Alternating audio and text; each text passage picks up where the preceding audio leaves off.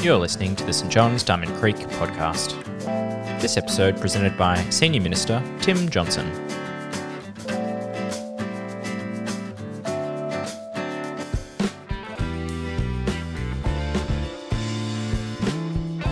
Today's reading is from Acts chapter 24, verses 1 to 27.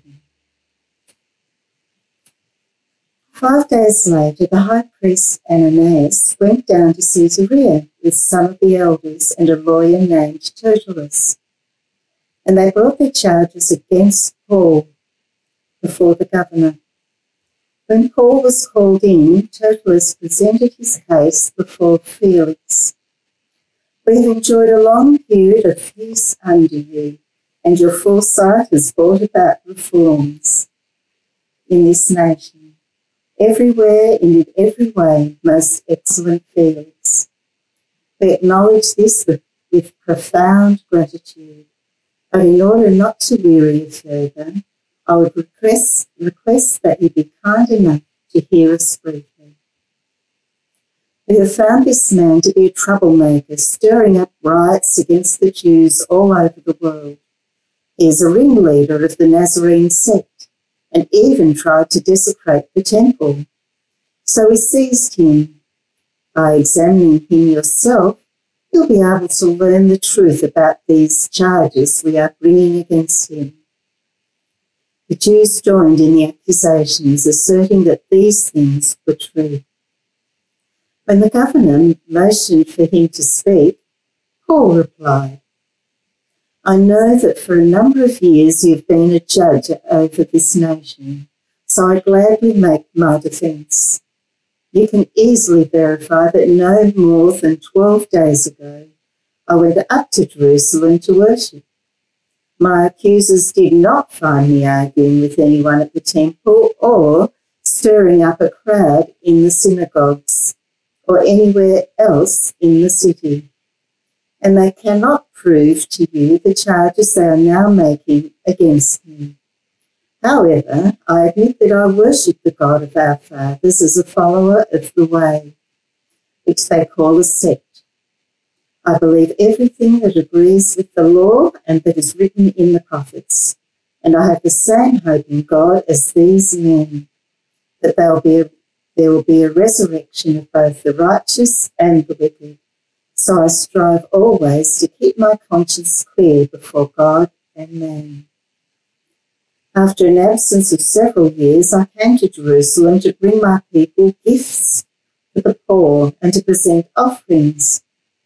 I was ceremonially clean when they found me in the temple courts doing this.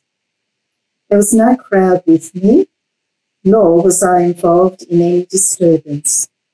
But there are some Jews from the province of Asia who ought to be here before you and bring charges if they have anything against me. Or these who are here should state what crime they found in me when I stood before the Sanhedrin, unless it was this one thing I shouted as I stood in their presence. It is concerning the resurrection of the dead that I am on trial before you today." Then Felix, who was well acquainted with the way, adjourned the proceedings.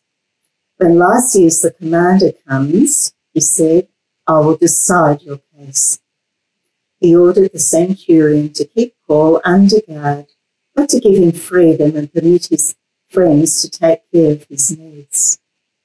Several days later, Felix came with his wife Drusilla, who was a Jewess.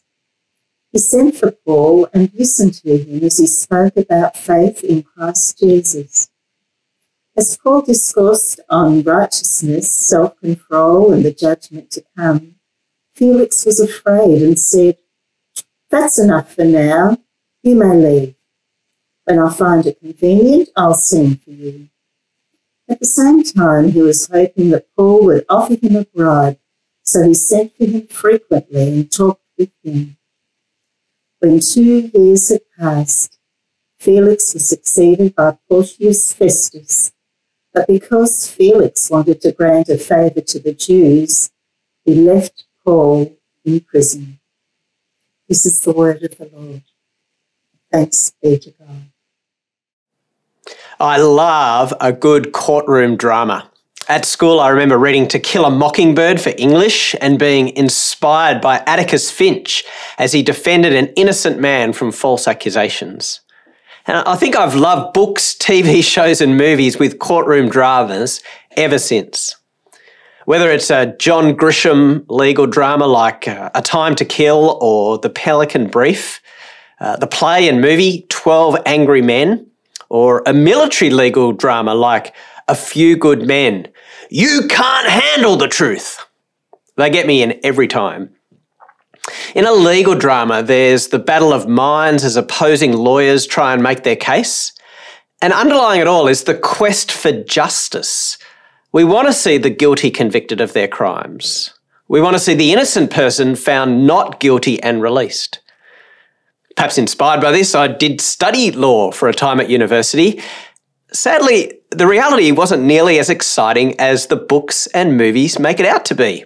Who'd have thought? Well, our Bible passage today from Acts 24 is a courtroom drama where the Apostle Paul is standing trial in front of the governor, Felix, and we'll see accusations brought against him that he needs to defend. We're starting a series today called The Church on Mission. Well, it's more resuming a series, really, because over the past few years at St. John's, we've been steadily working through the book of Acts under this title, looking at the way that the good news about Jesus, his death on the cross to deal with our sins, and his resurrection from the dead, bringing life, hope, and purpose, was shared and spread by his first followers. Most of the book of Acts follows the Apostle Paul on his missionary journeys. And we've tracked his first, second, and third missionary journeys as he travelled around telling people about Jesus. His third missionary journey finished in Jerusalem, where he'd brought a collection from the different churches to support the poor in Judea. But things turned sour when a riot started around Paul in the temple precinct, and he was accused of bringing a Gentile, a non-Jew, into the temple, because he's been seen around town hanging out with Gentiles. So Paul is taken into custody by the Roman commander Lysias to protect him, really, from being lynched. And then he's whisked away under the cover of darkness with an armed guard because a plot has been uncovered to kill him in custody. Talk about drama. I mean, John Grisham, eat your heart out. So as we come to Acts 24, we find Paul in Caesarea Maritima. There's a map on the screen showing the location there on the coast. He's under guard in the palace, and now his trial is about to begin. So grab your Bibles and turn to Acts 24 as we look at this passage together. In verse 1, we meet the cast in this courtroom drama. The case is serious enough for the high priest Ananias to travel to the coast to seek a conviction against Paul. And he brings other elders, religious leaders with him. But the case is prosecuted by a professional lawyer, a man named Tertullus, and the judge in the case is the governor Felix himself. As we'll see, Paul is defending himself. So you have the Jewish religious authorities bringing the case against Paul, and he's being tried by the Roman authorities under the jurisdiction of Felix. It's a pretty intimidating situation for Paul. Tertullus commences his case against Paul with flattery. That was standard practice for the time, where you started by trying to win the goodwill of the judge. So Tertullus speaks of the peace that they've enjoyed under Felix's rule, when in actual fact, the political situation was highly volatile and close to boiling over. He credits Felix with foresight and reform and says that the Jewish people are full of gratitude to him. In actual fact, he was harsh and brutal and feared rather than liked by the Jewish people. In the end, he was actually recalled to Rome for his brutality and bloodshed, and he narrowly escaped prosecution himself. But this is all about buttering up the judge. so that he'll be receptive to your case. And Tertullus finishes with the promise that he will be brief. Well, he is pretty brief, although what we have here is surely a summary of what he says. No lawyer is ever this brief, right? He brings 3 charges against Paul in verses 5 to 8. Firstly, he's a troublemaker who has been stirring up riots among Jewish people all over the world. Secondly, he's a ringleader of the Nazarene sect. There was no set name for Christians at the time, but because Jesus was from Nazareth, as were his first disciples, Tertullus refers to them as the Nazarene sect. Right? They're a splinter group of religious extremists from the backwaters up north. And thirdly, Paul has tried to desecrate the sacred Jewish temple. The religious leaders add their voice to what Tertullus says and asserts that this is all true. Now just pause there for a second and think about how serious these charges against Paul are. Given the volatile political situation in Judea, he's accused of stirring up riots. That's the last thing that the Roman authorities want. And they'll come down harshly on anyone who stirs up this sort of trouble, especially if it's a religious group who are radicalizing people around their cause. Paul's said to be ringleader of this sort of group. And there were hard-won legal protections around the Jewish temple.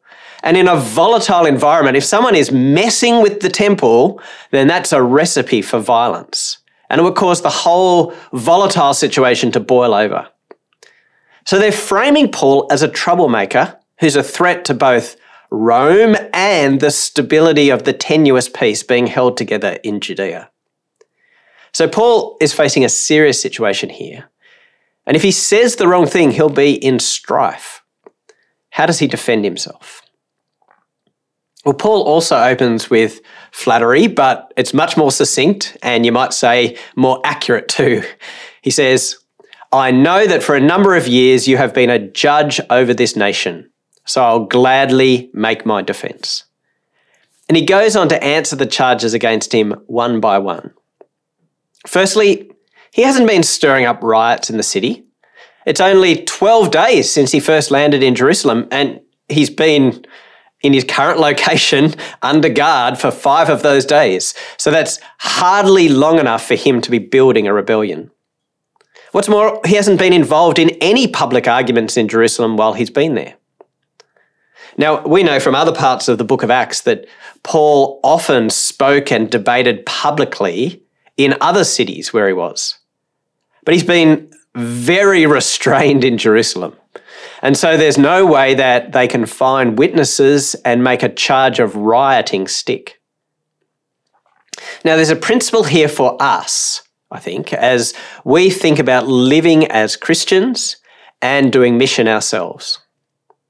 See, as much as it is in our power, we should act in a way where we live at peace with other people as we promote the good news of Jesus. We should do it with grace and love. People might not like what we're sharing about Jesus. People might not like the ethical standards that Jesus calls people to. People might dislike Jesus himself and his message, and therefore dislike us as his messengers. That's okay. That's not easy or comfortable, but it's okay. But sometimes Christians can act obnoxiously and ungraciously, being more concerned to push their agenda and win the fight, rather than acting in a way that commends the gospel by our actions. But Paul has shown wisdom in the way that he's acted in Jerusalem. So he can actually refute the false claims that are made against him. He hasn't acted illegally, but he sought to be respectful and in keeping with the law. We should do the same. Now, there may come a time and a situation where we are called to choose between obedience to God and obedience to earthly authorities, where civil disobedience is the only option due to our faith convictions. But this is mostly not the case for us at present. We can be both respectful of authorities and faithful to Jesus. Paul's done that in Jerusalem, and the charge of causing riots has no ground in fact. In answer to the second charge, Paul is happy to affirm that he is a follower of the way. That's another of the early names for Christianity that we find in Acts. He follows the way of Jesus. But he emphasises that his beliefs are mainstream and not part of some weird sect. He says, I worship the same God as other Jews. I believe the same scriptures. I have the same hope in the resurrection from the dead. And I've got the same goal of striving to live with a clear conscience before God and people. These things were key for early Christians to emphasise. Christianity, the way of Jesus, wasn't some new religion which had sprung from nowhere. It grew out of, more than that, it was a fulfilment of the Jewish faith. Everything in the Bible pointed to a fulfilment of God's plans for the world in a Messiah, a king. And Paul has now discovered who that king is. It's Jesus. And this has been powerfully demonstrated through the resurrection of Jesus from the dead. In fact, Paul had fought against and opposed Christianity originally until he personally encountered the risen Jesus and discovered that it was all true, all of it. He realized that Jesus is the stunning crescendo of the promises of God, that Jesus is the world's true king and the only hope for humankind. Everywhere that Paul has preached and debated, that's been his starting point. Opening up the Bible, opening up the Jewish scriptures, demonstrating from them that they all point to Jesus. Now, our approach to mission won't be exactly the same as this, as our audience is not primarily a Jewish audience with a strong Old Testament background, but our approach is still to demonstrate that the Christian faith is robust, that it has a solid foundation in God's revelation of himself over time, that it's intellectually credible and consistent, and that it is the fulfillment of God's plans for people all over the world. I recently finished a book called The Air That We Breathe by Glen Scrivener. Glen's an Australian who works as a minister in the Church of England. And in his book, he seeks to demonstrate that the values which we hold in the West, equality, compassion, consent, scientific inquiry, freedom, and progress, have all grown out of the Christian belief system. They're part of the air that we breathe, so we treat them as normal. But historically, they were revolutionary and radical ideas from Christianity. And indeed, apart from Christian belief, many of these values don't hold together intellectually. So when people seek to marginalise Christianity as some bizarre cult or weird sect, we have a solid foundation to demonstrate the beauty and the robustness of Christian faith. God is good for you. Jesus' way is the way of life and freedom. We can have confidence in our mission that we have something very valuable to offer. Thirdly, Paul answers the charge that he was desecrating the temple. On the contrary, he argues, I was bringing gifts for the poor and presenting offerings. I was ceremonially clean when I came to the temple, and there were no crowds with me. So I was being very respectful in my attitude to the temple. The kicker at the end from Paul is to point out that the people who accused him of this charge, Jews from the province of Asia, aren't even present as witnesses in the case. Now, that's actually quite a serious problem in Roman law. If you accuse someone of a crime, you better show up to court to prove your case. Paul's a Roman citizen. These people have accused him of desecrating the temple, but they haven't even bothered to show up. The elders and the chief priest weren't in the temple at the time. So Paul says, if they want to accuse me of something, then it needs to be about what happened when I met with the Sanhedrin, the religious parliament. Was it my belief in the resurrection of Jesus that is the real problem here? Can we talk about that? I'd love to talk about that. So again, we can learn some things from Paul's response here. See, he can demonstrate in his actions that he's acted respectfully towards other people. He hasn't deliberately caused offence by his behaviour. So if there is any offence here, it's that people are offended by the gospel, right? The claim that Jesus rose from the dead is challenging and offensive. But Paul's been very careful in other areas not to be disrespectful. Last week, May Sam shared this verse from 1 Corinthians 10:31. So whether you eat or drink, or whatever you do it all for the glory of God. This is Paul himself writing this, and so it shows us something of his approach to life and mission, to seek to glorify God in all that he does. But listen to what he goes on to say in the very next verses. Do not cause anyone to stumble, whether Jews, Greeks, or the church of God, even as I try to please everyone in every way. For I'm not seeking my own good, but the good of many, so that they may be saved.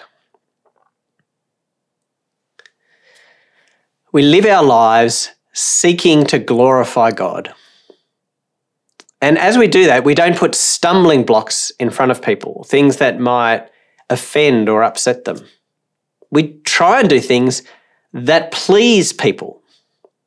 But it's not so that people will think we're great or that they'll like us. It's for the sake of mission, so that people may be saved.